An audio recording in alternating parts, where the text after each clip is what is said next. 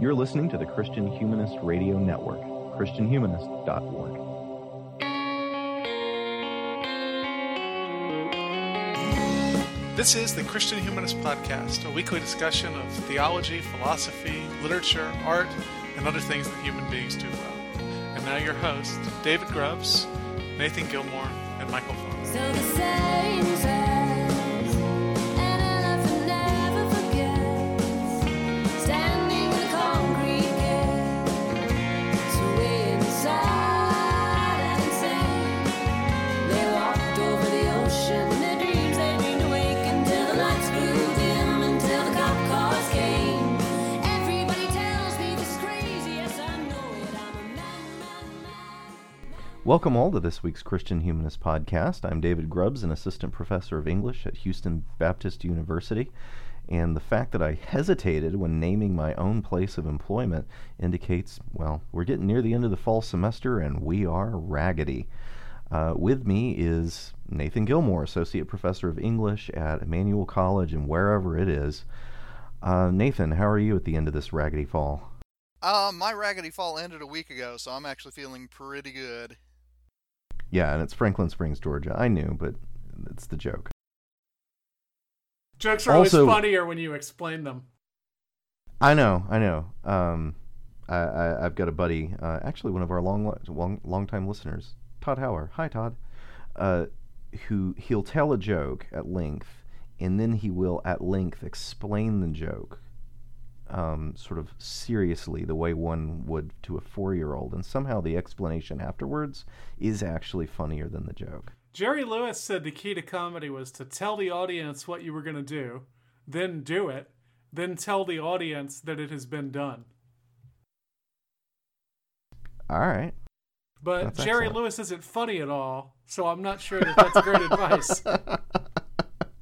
Well, the gentleman who doesn't think that Jerry Lewis is funny at all, in spite of being able to walk us point by point through his method, is Michael Farmer, assistant professor of English at Crown College in St. Bonifacius, Minnesota. Hello, Michael. Hello. Well, before we get to today's topic, which is a surprise to everyone, what news about the network do we need to point out? A surprise to everyone who hasn't looked at the title of the episode on their pod feeder. Yeah. At any rate, the Sectarian Review has a new episode. Danny Anderson and I recorded a sort of obituary episode for Stan Lee and also a preview for the as yet planned out crossover event that we're going to do for Stan Lee. And we basically promised it, so sorry guys. Great. I mean, I'm fine with that. Well, I mean, obviously, all throughout the network, other interesting things are going on. I don't know what will have surfaced by the time this goes out. I think there might be a Christian feminist podcast by the time this airs. Yeah. Trifles. Okay. It's with Victoria and Katie and a house guest we had last week. Right. And you love that one, right? I love that play. I haven't heard the episode. Right. Yes, that was what I was indicating. I left the house while they were recording it. And I was in the other room, so I guess we'll both have to catch up what was going on the premises of our own homes. Today, our topic is the late medieval play Everyman, which comes from England, and maybe you've heard of it. Maybe you've you covered it in a literature survey. Sometimes it gets created there, sometimes not. But to introduce it, Nathan, what sort of thing is Everyman? Who performed it? For what sort of audience? What would it be like to watch it? And, well, tell us the difference between mystery, miracle, and morality plays while you're at it. Well, Everyman is a play that comes to us from an era before, I guess, extensive publication records, so we have to make our best educated guess as to its exact origin. It's probably sometime in the late 15th century. So, there is a Dutch version of it and then an English version of it from roughly the same period. People generally think that the Dutch version is original and the English is an adaptation of it. But again, that's largely speculation. This would have been a traveling theater troupe. These would have been professional actors, so I mean, they would have made what pittance they make, you know, for lack of a better term, I mean, taking collections as they went from town to town. And these would have been, some of the things that you might have heard about actors there in the late Middle Ages, the early Renaissance. These would have been people who, were looked on with suspicion as traveling performers and so on and so forth. As far as the three kinds of medieval plays that David mentioned, the three M's, as we get taught in the English department, one interesting thing about mystery and miracle plays is that depending on which anthology of medieval drama you're looking at, you can have very different dividing lines and very different plays falling into each of those. The one that I tend to go with, and David, I'll be glad to hear how you divide between the two, is that miracle plays have to do with events that are not directly based on the Bible, whereas mystery plays tend to be based on biblical events. Another account of it is that mystery plays, emerge out of the ministry, which are the professional guilds of the medieval world, so that, when, for instance, the York cycle was being performed, it would be the bakers doing the final judgment and throwing the bread people in the hell mouth and so on and so forth, which is a lovely story. I do remember Dr. Shaw, when I took Middle English literature exclusive of Chaucer at University of Georgia, insisted on that latter division, that the mystery plays were guild plays, and that we shouldn't think of them as sacraments or mysteries in the sense of something to be solved or something like that, but it's from that ministry tradition. So I mean, that's the general background we're talking about. This is a period well before purpose-built playhouses. One of my what was that event back in 2008? My comprehensive exam oral questions was, when does Renaissance drama begin? And the answer that I gave, and I passed, so it must have been all right, was that the purpose-built playhouse was sort of the mark of a new kind of drama. Those start to appear in England, roughly speaking, in the 1560s, 1570s. So this is a traveling show that comes well before that. So, David, that was kind of a scattershot answer to your question. Are there any gaps you'd want to fill there?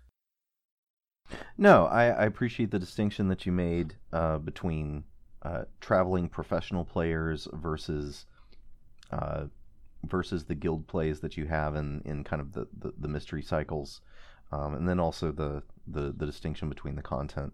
I would kind of waffle between them as to what exactly mystery means, but the in the cycle plays, like you said. People would be watching the performers on stage as folks from their own town who have positions of greater and lesser importance within a respected local institution, versus something like Everyman, which is performed by potentially a stranger, maybe even a foreigner. And certainly not someone that you would, sort of look up at the stage and say, oh, look, there's Uncle Bob, or whatever. That kind of a different relationship between those who are watching and those who are performing. Or there goes the baker with his rolls like always. He'll throw that sinner into hell. That's lovely. Crying out loud. I had something to add, David. I know that I'm just a humble Americanist. But I have a quote here from someone who's not. This is a guy, maybe you can tell me if it's a credible source. Robert Potter. The book is called The English Morality Play. Cool. He says, the morality plays have frequently been mistaken for naive treatises on virtue. They are, in fact, the call to a specific religious act. If we are to understand the plays, we must clearly understand the action which they promulgate and ultimately represent. It is the acknowledgement, confession, and forgiveness of sin institutionalized in medieval Christianity as a sacrament of penance. So I think, and I'm not an expert, but what that quote makes me think of is like a traveling evangelist who goes around and ends with an altar call. The morality play, if that description is correct, seems to have been a similar thing. That it's trying to push you into going to confession and receiving your penance at the end of the play, and certainly Everyman has that vibe to it. Oh, certainly. It's basically a commercial for the confessional. I think that works. And one other distinction, David, I just realized I bounced over this when I was going through the survey. The miracle in the mystery plays tend to feature human and angelic characters, whereas the morality plays, tend to feature allegorical figures more than particular individuals. This is, when sometimes you hear a news story being called a morality play rather than real journalism, that's the critique that's being made, is that, you are taking some figure, usually from the opposing political party, and turning them into a figure for vice or sin or damnation, rather than treating them as a complex human being. So many of our current politicians, though, are just figures of vice and corruption rather than complex human beings. Well, I feel like we're living in a morality play. They're doing it for themselves. They really are out to get you. And like the real morality plays, we should all be going to confession afterwards. Yeah, I don't disagree with that. Well, Everyman as an allegory, and thank you for putting that piece in play too, Nathan. Everyman as an allegory is developing a classic metaphor, the homo viator metaphor. So, Michael, what is that metaphor, and what work is it doing in this text and in other texts that you might want to bring into the conversation? I will say, you're probably pronouncing it correctly, but I'm going to call it homo viator because that's what I'm used to saying. I don't know which one's right, but it's probably yours. The basic notion here is that human life is a pilgrimage toward death and toward our real home in heaven. So we don't really belong on this earth. We're not meant to be at home here. And as we'll see when we get to the 20th century, that feeling of unhomeliness becomes very important. But in fact, the roots of this go all the way back to the Bible. Jesus, as I hope our listeners know, was an itinerant preacher. And so he was pretty frequently on the move. He says in Matthew 8:20, "Foxes have holes and birds of the air have nests, but the Son of Man has nowhere to lay his head." The disciples, in what has always seemed like a strange episode to me, before Jesus' ministry really begins, he sends the disciples from town to town performing miracles, and he tells them to expect unfriendly greetings. Matthew 10:14, "If anyone will not welcome you or listen to your words, shake off the dust from your feet as you leave that house or town." And so they're supposed to flee from town to town, escaping persecution. And for that reason, most of the disciples die violent deaths at the hands of the people whom they're evangelizing. And Jesus' instructions make it clear that that's what they should expect, because this world is not their home. Augustine takes what I see as very practical advice from Jesus, and he turns it into a metaphysical reality. You see this in a very famous opening to the Confessions. "You stir man to take pleasure in praising you because you've made us for yourself, and our heart is restless until it rests in you." He returns to the theme at the end of Book 9. He says, "For this city, the New Jerusalem, your pilgrim people yearn from their leaving it to their return."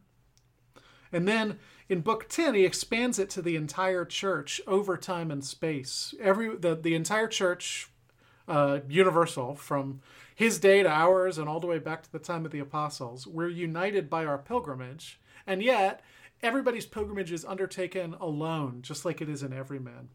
So you have to choose to be a pilgrim, but the pilgrimage itself is undertaken by grace. So this is not something you can just decide to do. It's given to you to do, and yet you also decide to do it, if that makes sense. Thomas Aquinas connects the homo viator to hope that is grounded not in the temporal world of human beings, but in the eternal world of God. So for Thomas, we recognize that the world isn't what it should be, and so we yearn for another world. This means that our lives, for Thomas, are oriented toward our real homeland, and that's the only way to make sense of this world. And once again, that hope really comes only through faith. They're very closely connected virtues for Thomas. The Divine Comedy is a concrete adaptation of Aquinas. The famous first lines, midway along the journey of our life, I woke to find myself in a dark wood, for I had wandered off from the straight path. And I like those lines because it serves as a really useful contrast. He's not a pilgrim at the beginning of that poem. He's a wanderer. The wanderer doesn't know where he's going, and so he's, gets lost in this wood. The pilgrim has a direction, and it's the direction that Dante gets from Virgil, who represents human reason, and ultimately from Beatrice, who represents divine reason. Another thing you get from Dante is that the pilgrimage is not about the worthiness of the pilgrim. It's about the worthiness of the destination. So Dante complains several times, I think especially in the Inferno, that he's not good enough to be accompanying Virgil, and Virgil tells him it doesn't matter if he's good enough. So again, we see this as something that comes to us by grace, not something we earn or something that we just, undertake. We are given this. It's largely a Catholic idea in my reading, but Protestantism has one great Homo Viator narrative, which is The Pilgrim's Progress by John Bunyan. Yep. Which I am on the record as hating with every fiber of my being. In Pilgrim's Progress, as you will remember, the Christian, imaginatively named Christian, makes his way toward the celestial city. He's distracted by false guides like worldly wise man and atheist. And he's accompanied by hopeful, which is a strikingly Thomist way of looking at things for someone who is a, early Protestant. Gabriel Marcel, and this is where I get the idea. Gabriel Marcel picks up this idea in the 20th century as a French Catholic philosopher. And again, he connects it with hope and a power beyond our own power. And in fact, his book, Homo Viator, is subtitled Toward a Metaphysic of Hope. So you really see how important hope is for this. And it makes sense if you put him in context, because his rough contemporaries, actually a generation later, but basically his contemporaries, Camus and Sartre, talk about the meaninglessness of human life. And Marcel says that that's only apparent meaninglessness because the earth is not our home. And if you recognize that, you'll recognize that the meaninglessness of this earth is only because we haven't put it into proper context. The meaning comes only when we recognize that we're on our way to our actual home. That is a very brief explanation of Homo Viator. Have I left anything out? I would want to go a little bit earlier and talk about one of the ceremonies that Deuteronomy lays out. When the people of Israel come to bring grain offerings, they set their basket down before the Lord there in Deuteronomy 26. And part of the verbal response of the people when the priest takes the basket from them, this is Deuteronomy 26:5, you shall make your response before the Lord your God. A wandering Aramean was my father, and he went down into Egypt and sojourned there, few in number, and there he became a great nation, great, mighty, and populous. So this is an instance very early in the biblical tradition of regarding Israel communally as a pilgrim people, right? So the idea that this is a people constituted by their journey towards the promised land is right there in some of the earliest ceremonies that we've got in the Old Testament as well. David, any other bits that you'd want to throw in there? Well, just when that note gets picked up in the appropriately named Epistle to the Hebrews, and so that audience should have recognized it from that source you just named. Hebrews 11, speaking of Abraham, these all died in faith, not having received the things promised, but having seen them and greeted them from afar, and having acknowledged that they were strangers and exiles on the earth. For people who speak thus make it clear that they are seeking a homeland. And then there's the wonderful gospel quartet song, "Looking for a City," which if anybody knows that, and now I've given you an earworm for the day. You're welcome. Have I left out anything meaningful between Bunyan and Marcel? This strikes me as a concept that kind of went away. It fell out of favor a little bit. Maybe because the Enlightenment is so this world focused that that it became more difficult to see yourself as not being at home there? One, I mean, Pilgrim's Progress becomes incredibly important in the American self-conception, but they also tend to, that you can also see kind of early American writings in which New England and the colonies themselves were the destination of the Pilgrims. Right. Right. So, the Homo Viator is still sort of there, but the destination becomes more this worldly. I was reading. I'm gonna have to look it up again, but it was a narrative told by a husband and wife who were slaves who escaped to the north, and in that particular narrative, they both were literate and had read Pilgrim's Progress and framed their journey to the north in terms of Pilgrim's Progress. Interesting. That as they were nearing the north, it was like Pilgrim getting near the heavenly city. Well, and now that you mention it, this shows my own racial blindness. A lot of African American folk art from the 19th and 20th century deals with the fact that this world is not our home for obvious reasons. That you can only see the world as your home if you're relatively comfortable in it. And so I would think the Homo Viator thing, before we all became depressed and unhomely, I suspect it belonged mostly to the poor and the oppressed. It's easier for exiles and aliens to recognize the truth about that status. Those of us who are comfy don't see it as clearly. Well, when death arrives for Everyman, our hero's reaction is, for my money, one of the most poignant quotes in the whole work. "O death, thou comest when I had thee least in mind." So Nathan, what sort of good might it have done Everyman to have death in mind? And I will be disappointed if you do not use the terms memento mori and Dasein.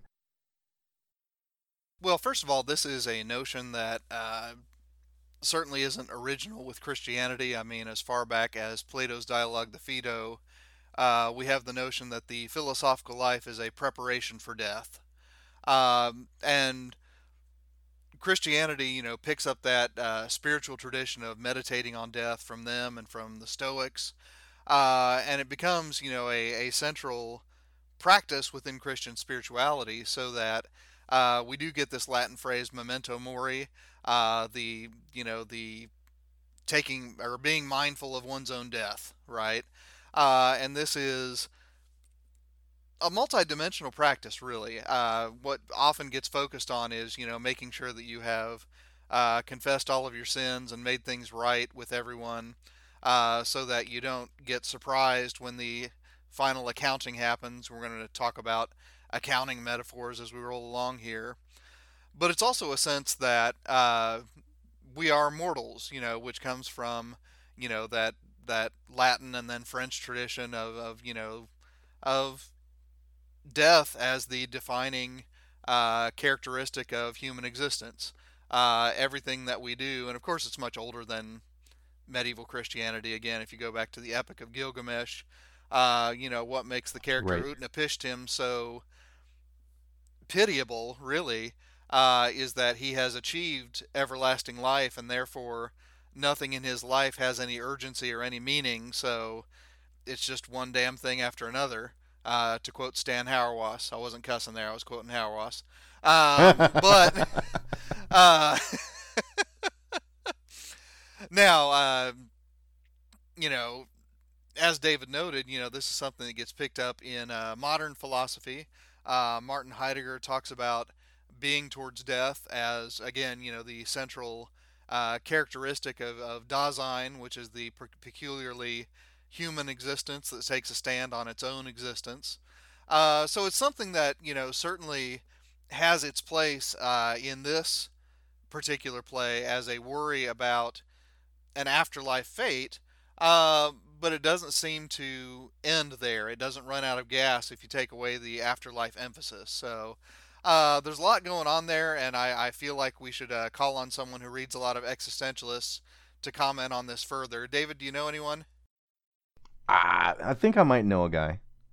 Michael? I think one really important thing here is that Everyman is really isolated by his death, and they, like everything else in this play, it's literalized. He has people he knows named Fellowship, Kindred, and Cousin, and all of them swear absolute fealty to him. And then when he tells them he's dying, when he tells them death is coming for him, they all just fly away. I mean, there's a really funny one where I can't remember if it's Kindred or Cousin, but whoever it is says that he can't come with them because he stubbed his toe.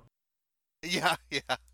And Yes. it's one of those scenes where I know it's supposed to be funny, but I feel a little bit bad for finding it as funny as I do. So that isolation is key to this. This is something that absolutely must be undergone. Death's coming for all of us, and it must be undergone alone. It's isolating, and that fits right in with what Heidegger says about death. Right, death is this great alienating, anxiety-producing force that can nevertheless be good for us, and you get that here too, because death is the servant of God. I mean, death is ultimately what brings every man his redemption. Heidegger doesn't really talk about redemption, but I think Heidegger is operating from a rather medieval attitude in that sense. And I mean, I think I've said on this show before that I think of Heidegger essentially as a medieval Catholic heretic. Yeah, that's about right.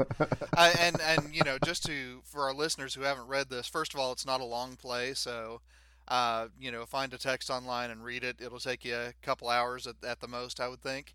But it's very literal in this one. I mean, in the opening scene, God says, "Hey, Death," and Death says, "Yes, God."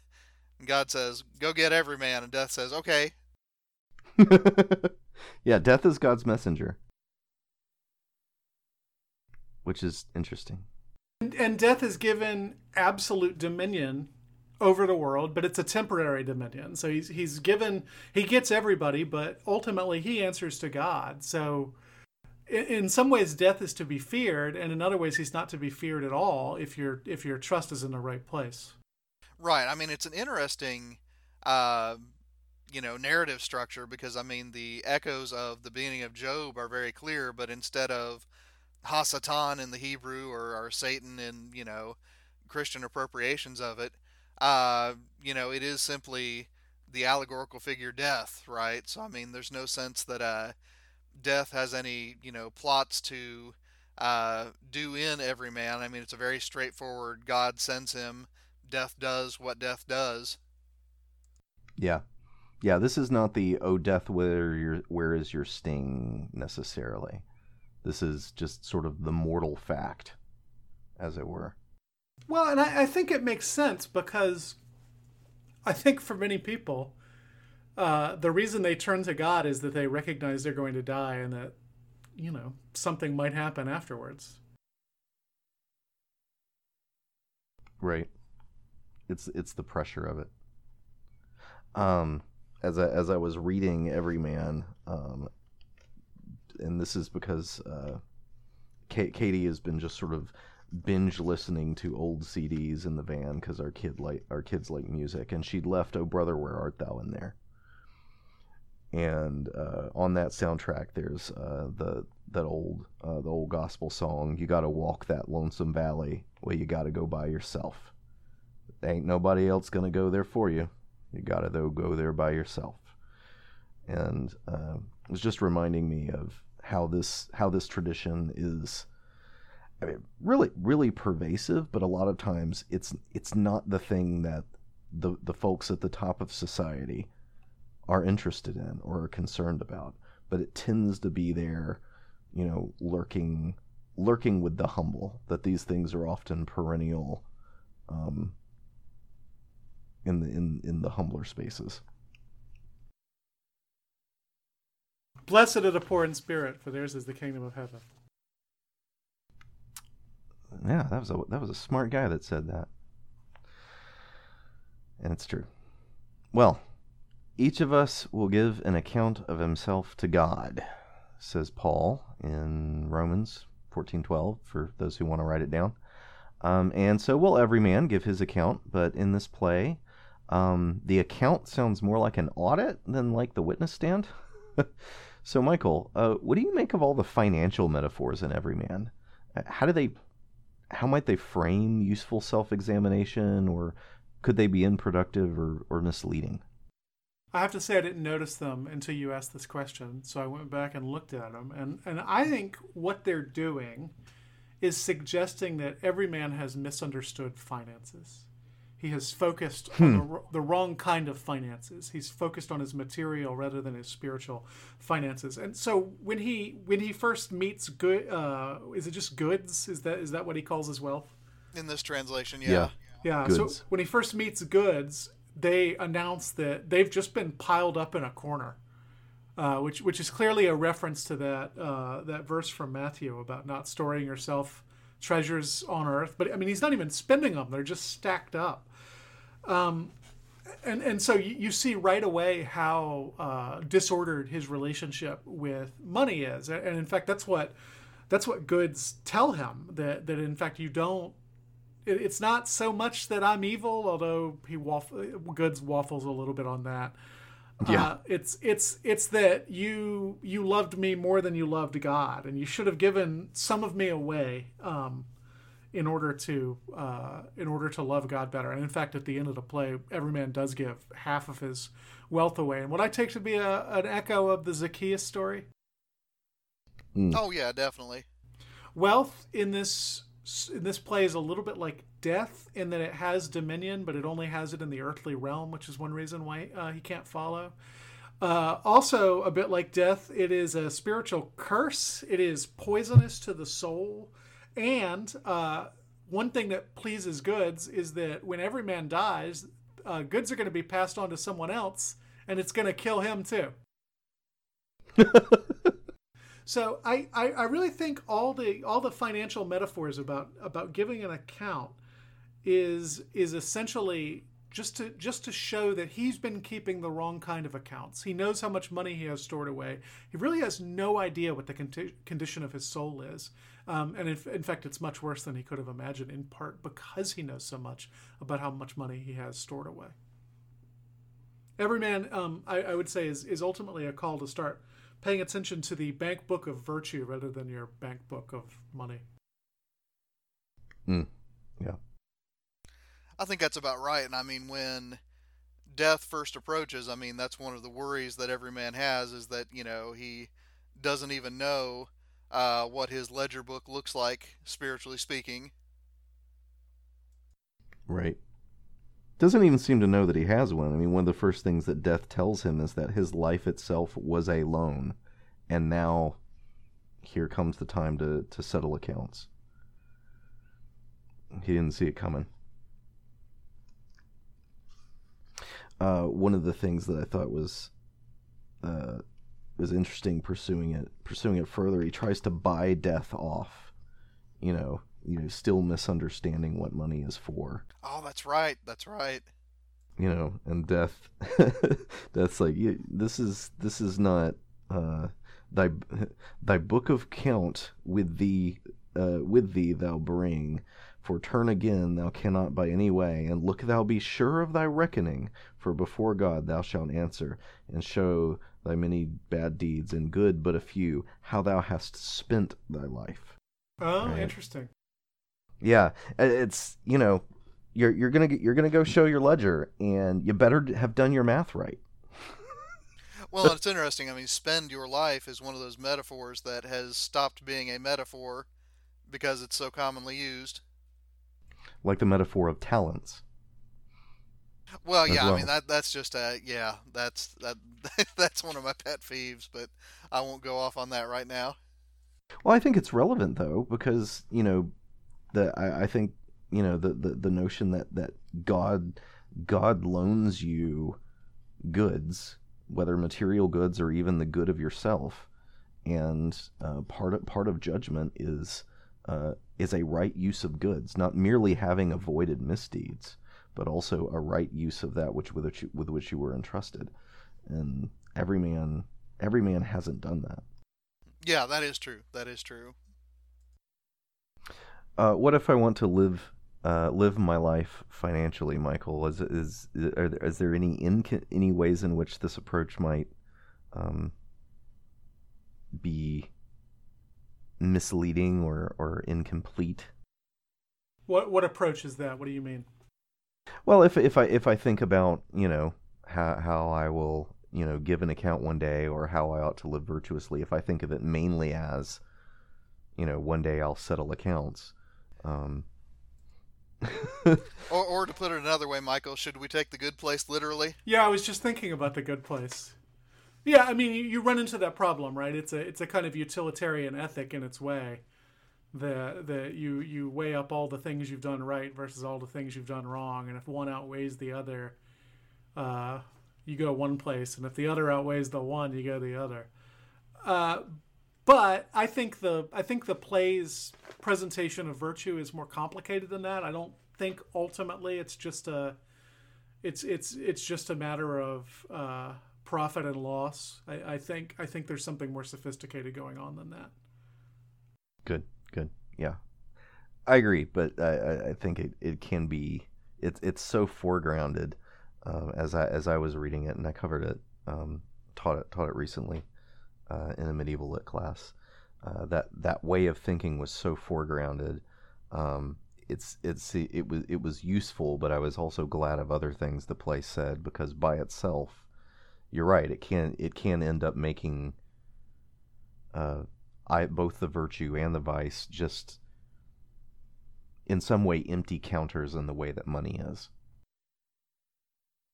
This is this just occurred to me, and I can't answer the question, but this is a pre-capitalist society, right? Is the way they thought about money meaningfully different than the way we think about money in terms of the play? I don't think so. I mean, if you look at oh gosh, which circle is it? 4, 5, where the wasters and spenders are? Yeah, it's either 4 or 5. Keep rolling. Yeah, and the first encounter in that circle is with Plutus, sort of the guardian of that realm, who Pape Satan, alepi, alepi, alepi. Yes. and all it takes is a rebuke from Virgil, and he just deflates, like literally deflates, because he's this big empty thing. And then the punishment of those who hoarded and those who wasted wealth is just to continue for eternity this sort of perpetual parody of a game of exchange, as they roll giant weights back and forth of each other, shrieking at each other's obvious moral deficiency. To me, it seems like a parody of money as vanity. I mean, at least, that's the way I read it. The notion that wealth is this empty thing that really only matters during this life, and then and ultimately will be useless is a pretty common part of critiques of wealth. You find it in Langland especially, and others as well. So I think even though it's pre-capitalist, the notion that money is empty, even if the money is gold, I think I would say that was there.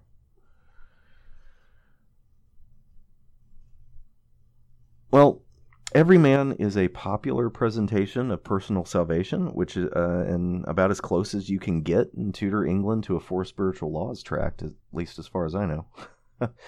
However, I can't help thinking that one contemporary theologian, Martin Luther, might have objected at certain points. I think it's kind of fun to think that Martin Luther might have actually been able to watch Everyman.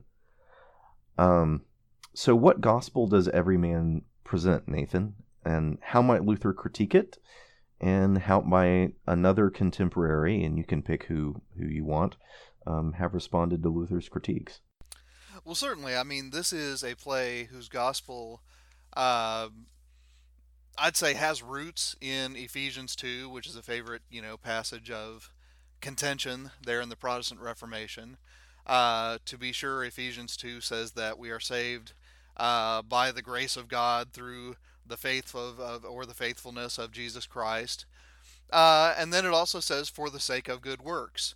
And the way that those three things relate to each other is really, at the heart of, the strong disputes to put it very mildly, of the early 16th century. So I can imagine that Luther looking at this play, and you're right, it is fun to imagine, what he would have thought if he had seen a traveling company do this.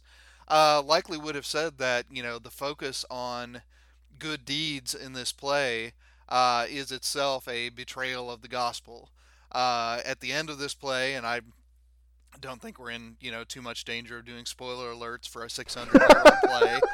But at the end of this play, uh, everyone and everything abandons Everyman save for knowledge, which is to say the saving knowledge of Christ's grace, and then good deeds. Uh, and so those two things follow him into his encounter with death, and in fact escort him into the age to come.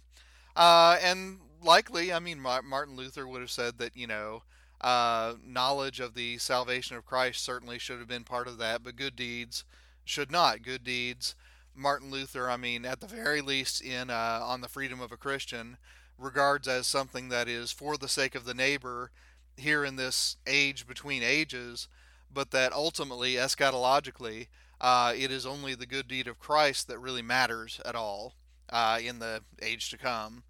As far as that goes, I think that, someone like Erasmus in, on the freedom of the will, or even, I'm trying to think of um, other figures that I might throw in here, but might say that uh, what we're looking at is, an interpretation of Ephesians 2 that actually takes the full picture of Ephesians 2 into play, namely that those good works, if in fact salvation comes by the grace of God through the faithfulness of Christ for the sake of good works, then the good works are part of that narrative, of salvation, just as much as the former two are. So they deserve to be part of this. So to think of the structure of this thing, uh, basically you have two groups of betrayals, right? You have the betrayal of fellowship, cousin, kinship, and goods in the first round, and then knowledge and good deeds come and usher every man into the second set of companions, for lack of a better term, namely beauty, strength, and the five wits. And I might be leaving one out there. You guys can correct me here in a second. And that trio also betrays him, abandons him. So, I mean, I think that it is still a pretty stark message that everything in this world, whether it be your connections to other human beings or the things that constitute your capacity as a human being, none of those things follow you into the next world. Really, the point of disagreement will be are the good deeds that we do in this world something that are part of God's salvation, or are they completely distinct the way that strength, beauty, and the five wits are? Um, Now, I fear that that was an insufficiently Protestant interpretation of that, David, so would you differ? I really, really, really go back and forth on this one. And this is just, tracking my sense of it. He seems to go pretty quickly from fear of hell to fear of purgatory fairly swiftly. In the way that, frankly, is pretty common in the Middle Ages. That it's that salvation in terms of deliverance from hell is is mediated by the sacraments, so that what is really on a lot of people's minds is not fear of hell, but fear of purgatory. And at least much of the towards the I don't know, probably half, the third mark, the half mark, that shift to I need to develop works, lest I be, lest I come into fearful purgation, is something that seems to be more of a concern. Right, and it's a reminder, David, that Dante's vision of purgatory, which is the one that I spend the most time thinking about, is a very particular vision of purgatory. It's not by any means the only way that people in this period think about the afterlife. Yeah, yeah. I mean, it was something that was anticipated with fear, even if it was theoretically for their soul's good. Right. Um, a couple of things that I find interesting. One that I think Luther would go, yay! Another I think would make him go, boo. Which is that when everyone else abandons good deeds, and kind of as he is at this moment of death, good deeds speaks and everyman speaks, and they alternate. And whatever everyman says, have mercy on me, God most mighty, and stand by me, thou mother and maid, Holy Mary. Here I cry, God mercy. Into thy hands, Lord, I commend, my soul I commend. Receive it, Lord, that it be not lost. As thou me boughtest, so me defend, and save me from the fiend's boast, that I may appear with that blessed host that shall be saved at the day of doom. So as he's dying, Everyman is saying things that I think would make Luther clap, except for, maybe the invocation of Mary. I'm not entirely certain about that one. But then good deeds keep saying, don't worry, man. I'm with you. I've got your back. No, fear not. I will speak for thee. Right? So, on one hand, you have this dying soul that keeps, appealing to God for mercy and appealing to Christ for the salvation he provides, while grace stands next to him saying, don't worry, man, or good deeds stands next to him saying, don't worry, man, I've got your back. It's kind of an interesting thing that, to me, looking through Lutheran lenses, looks like a weird mismatched juxtaposition, but surely those who wrote it and those who watched it didn't experience it that way. Yeah, that makes some good sense. I think it's also worth noting where Good Deeds gets his power from. So Good Deeds exists before Everyman does any, but he's hobbled by sin. Oh, yeah. And then when he finds knowledge tells him, ask God mercy, and he will grant. Truly, when with the scourge of penance man doth him bind, the oil of forgiveness then shall he find. So it seems to me that grace is preceding good deeds, in the sense that grace is coming along with penance.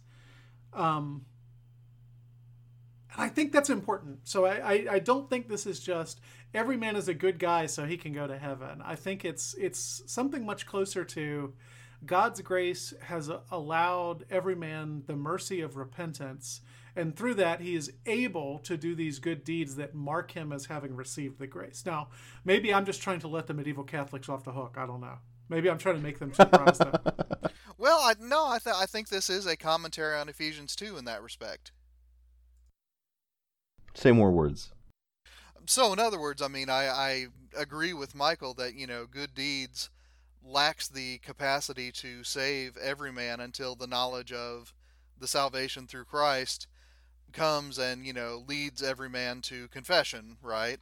So, the forgiveness does not come from good deeds. Good deeds do not forgive him, there's no, that I can remember, and you guys, have taught this more recently, so you can correct me here, but I don't think they ever invoke the bit in Proverbs about, the charity covers over a multitude of sins, right? I don't remember that, no. But instead, you have this, need for forgiveness to come from heaven before good deeds can actually do anything. So again, I think that it is this, salvation is by the grace of God, it's through the faithfulness of Christ, and it's for the sake of the good deeds, so that the good deeds are indeed part of the picture of salvation, so they do follow him into the age to come, which is where, again, I think that Luther in On the Freedom of a Christian would definitely balk. But it's still God's initiative. It's still the initiative of Christ that gets everything rolling. Yeah.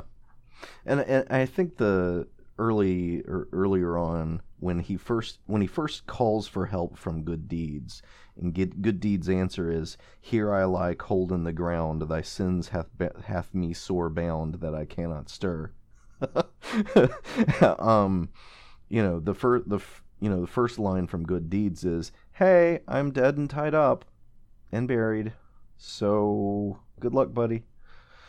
Until that forgiveness that comes through hearing the word of knowledge and receiving the grace, and then suddenly now good works is alive and it can do things.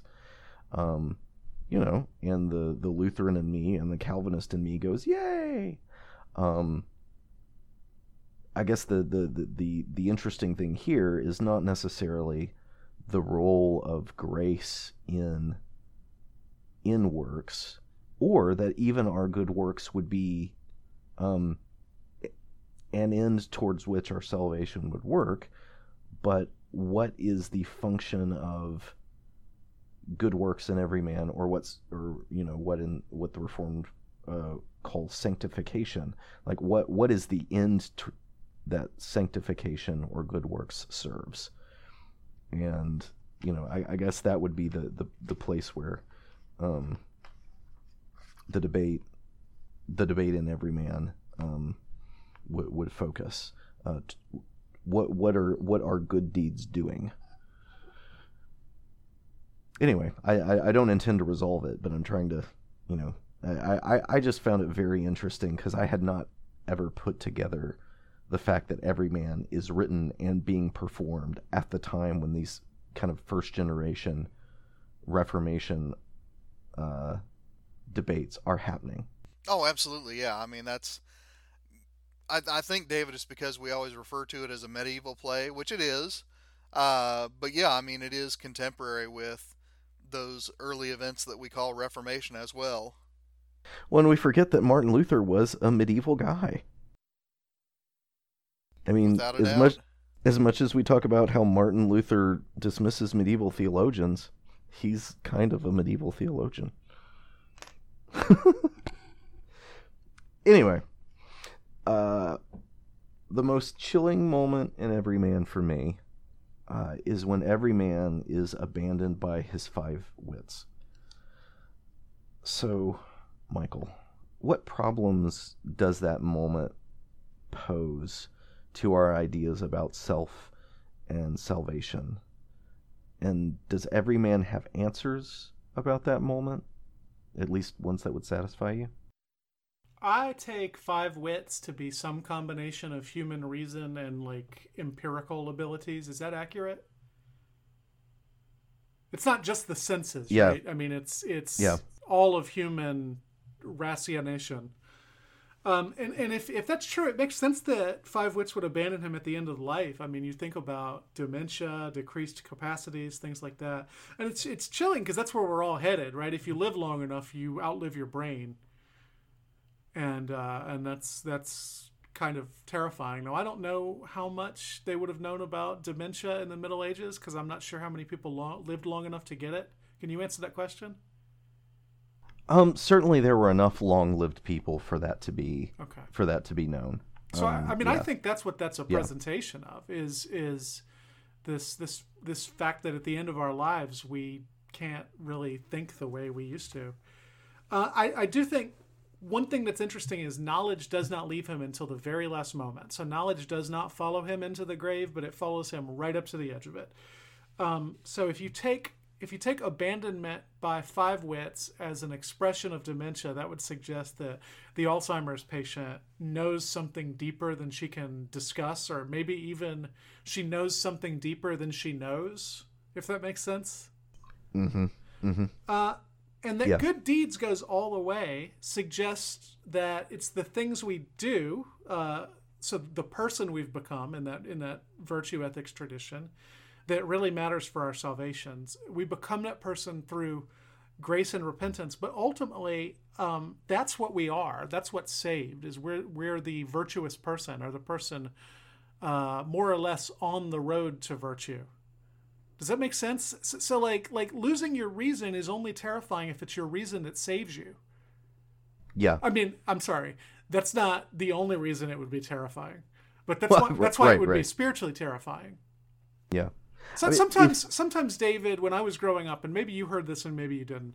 When I was growing up, I was told that when you die and meet God, He's going to ask you why He should let you into heaven, and you have to have the right answer, which is, I can't remember what they told us, but I've put my faith in Jesus Christ, your Son. And if that's what happens when you die, I understand why the loss of 5 wits would be a terrifying thing, because if you don't have your 5 wits, I'm not sure you can remember that answer. In fact, I couldn't remember it just now. So what chance do I have? But if salvation is about you becoming a different sort of person, a virtuous person, a sanctified person, a godly person, then I think the condition of your mind at the moment of your death is much less important.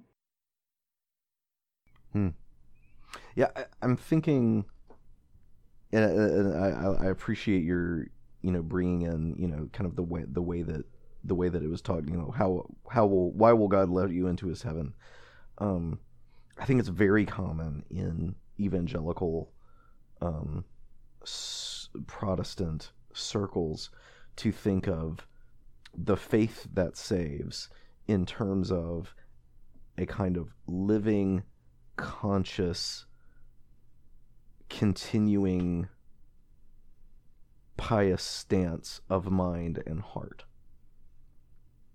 And if my confidence, if I believe that we are saved by grace through faith, then I might. And there's a lot of this is in that the Philip Carey book that we're constantly bringing up. Good news for anxious Christians. Yeah, that's the title. That if you think of faith simply as how I am consciously thinking and feeling in relation towards God, then suddenly all of my sense of security depends on, do I continue to think and feel in that way? And at that, and if that's where your sense of security lies as you walk in that lonesome valley by yourself, the notion that I would reach a point in life where I am no longer in control of what I think and how I feel, can become very terrifying. The notion that if my 5 wits are the only thing that holds on to the faith that saves, not just death, but old age itself becomes terrifying. Yeah, and I mean, this is why I think the important question, at least as Everyman presents it, is, am I a new creation? Because every man is a new creation. The penance he goes through and the mortification of the flesh he undertakes and the grace that made those things possible has made him into a person for whom good deeds can be powerful. And I think that's his, the good deeds are the proof that he's a new creation, that he is saved, justified, sanctified. I'm not sure the medieval Catholic makes a huge distinction between sanctification and justification. Not really. I don't think so. But I think that's where his faith is, and so I think I don't think losing 5 wits is as terrifying for him as it is for us. Right. Yeah, I find it so fascinating that 5 wits leaves, but knowledge stays, and also every man keeps talking. I know it's an allegory, but every man, you don't have your 5 wits. How are you still talking? Have you never met an Alzheimer's patient, David? No, that's true. That's true. But he's still saying things that are to the point. It's not as if at a particular point every man begins acting as if.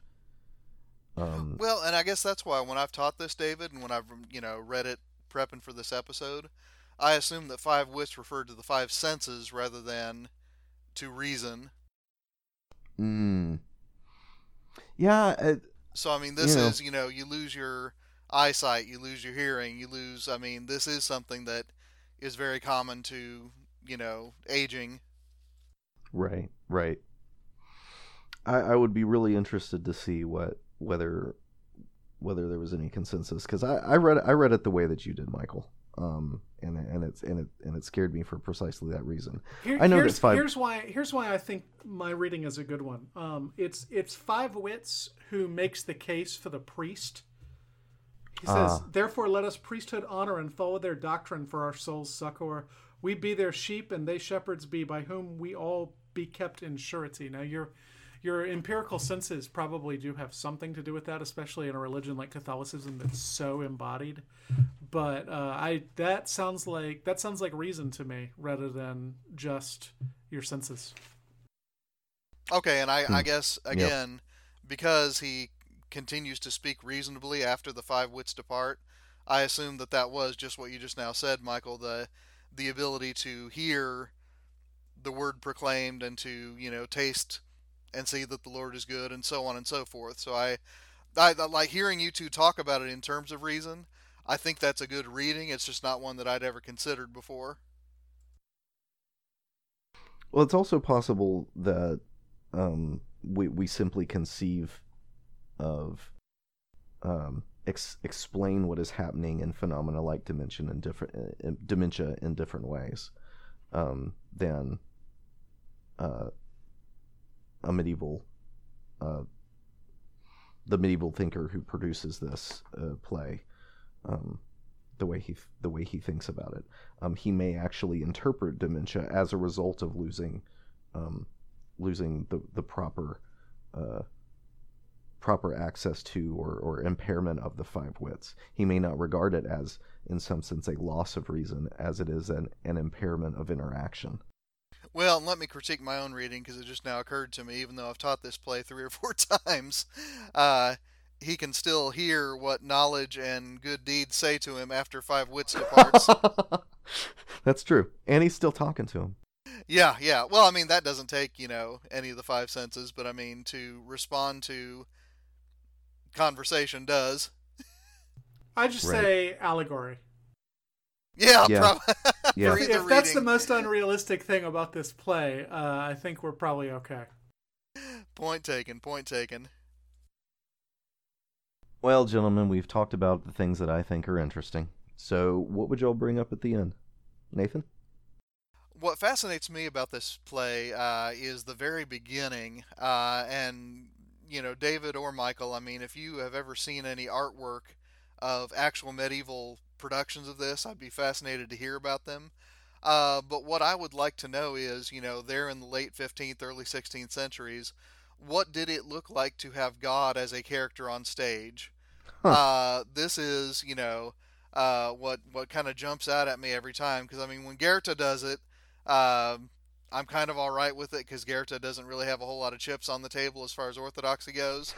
But when Everyman does it, I mean, like Michael said, I mean, this is a play that is very interested in getting people to the confession booth, and yet it seems to be flying in the face of, the prohibition of images of God in the very first opening lines of the thing. So maybe they use a priest who isn't the priest kind of God? I know in Orthodoxy the priest is like an icon of God. Is that true of medieval Catholicism? Well, certainly the priest is a vicar of Christ, but the fact that it's in the script labeled as God rather than Christ, I suppose I assumed that it meant God the Father, but I could be wrong about that. God talks about him being crucified. He says that I was crucified. So okay, at the very least, it's the whole Trinity talking. I gotcha. Yep. And there's several kind of iconographic options that they would have had open at this point. Either God as the old white-bearded man. Often God was dressed up in episcopal robes. But the third option would be the Christomorphic presentation of God, making even God the Father look like a larger but still very sort of received image of Jesus-looking figure. And given the fact that he talks that he speaks of being crucified, they would probably represent him as Christ. That's fair enough. Michael, what have you got? Everyman appeals to common sense a number of times in the play, and when I first was reading it and thinking about it, it seemed to me that common sense was often proved right. So, for example, after Fellowship deserts him, he says, "In prosperity, men friends may find, which which in adversity be full unkind, and he presents that as like a common saying. More often, though, the common sense is wrong. I have a number of them here, but there's more. For kind, kindred will creep where it may not go. In other words, your family is going to stick around you. For it is said, every among that money maketh all right, that is wrong. That's when he tries to bribe death, I believe. There's a couple more like that. So he frequently appeals to this common wisdom, which is just completely laughably incorrect. And that's interesting to me because Catholicism tends to present the reason as something that can, get you further than Protestants do. And yet here, at least common reason, which would not be terribly reasoned out, I suppose, is frequently deceptive. I mean, we already established how every man is living his life through a false idea of what is valuable and what it means to invest properly. So of course he would trust the masses instead of the church hierarchy. That makes sense. Anyway, don't believe Proverbs, I think, is the ultimate message of Everyman. Small p Proverbs. Well, this has been a lot of fun. Thank you all for working through Everyman with me. I've certainly enjoyed it, and I hope you have too, dear listeners. If you would like to give us any feedback on this episode, you can send it to our email at thechristianhumanist@gmail.com. You can post it on the show notes for this episode on our blog at christianhumanist.org, or you can post them on Facebook. You can like our Facebook page and give us good ratings on iTunes and things of that nature. Well, gentlemen, what are we doing next week? Well, it is 2018, which means it's the 20th anniversary of the film Prince of Egypt, which was one of my favorite Bible movies when it came out in 1998 and remains possibly my favorite Bible movie now. So we're going to talk about that next week. So listeners, fire up Netflix and sing along loudly. Excellent. Well, you've been listening to the Christian Humanist Podcast. This is a show on the Christian Humanist Radio Network. Our press liaison is Kristen Philippic, and our intern is Ellen Peterson. I'm David Grubbs on behalf of Michael Farmer and Nathan Gilmour, leaving you with the words of Martin Luther: let your sin be strong, let your faith be stronger.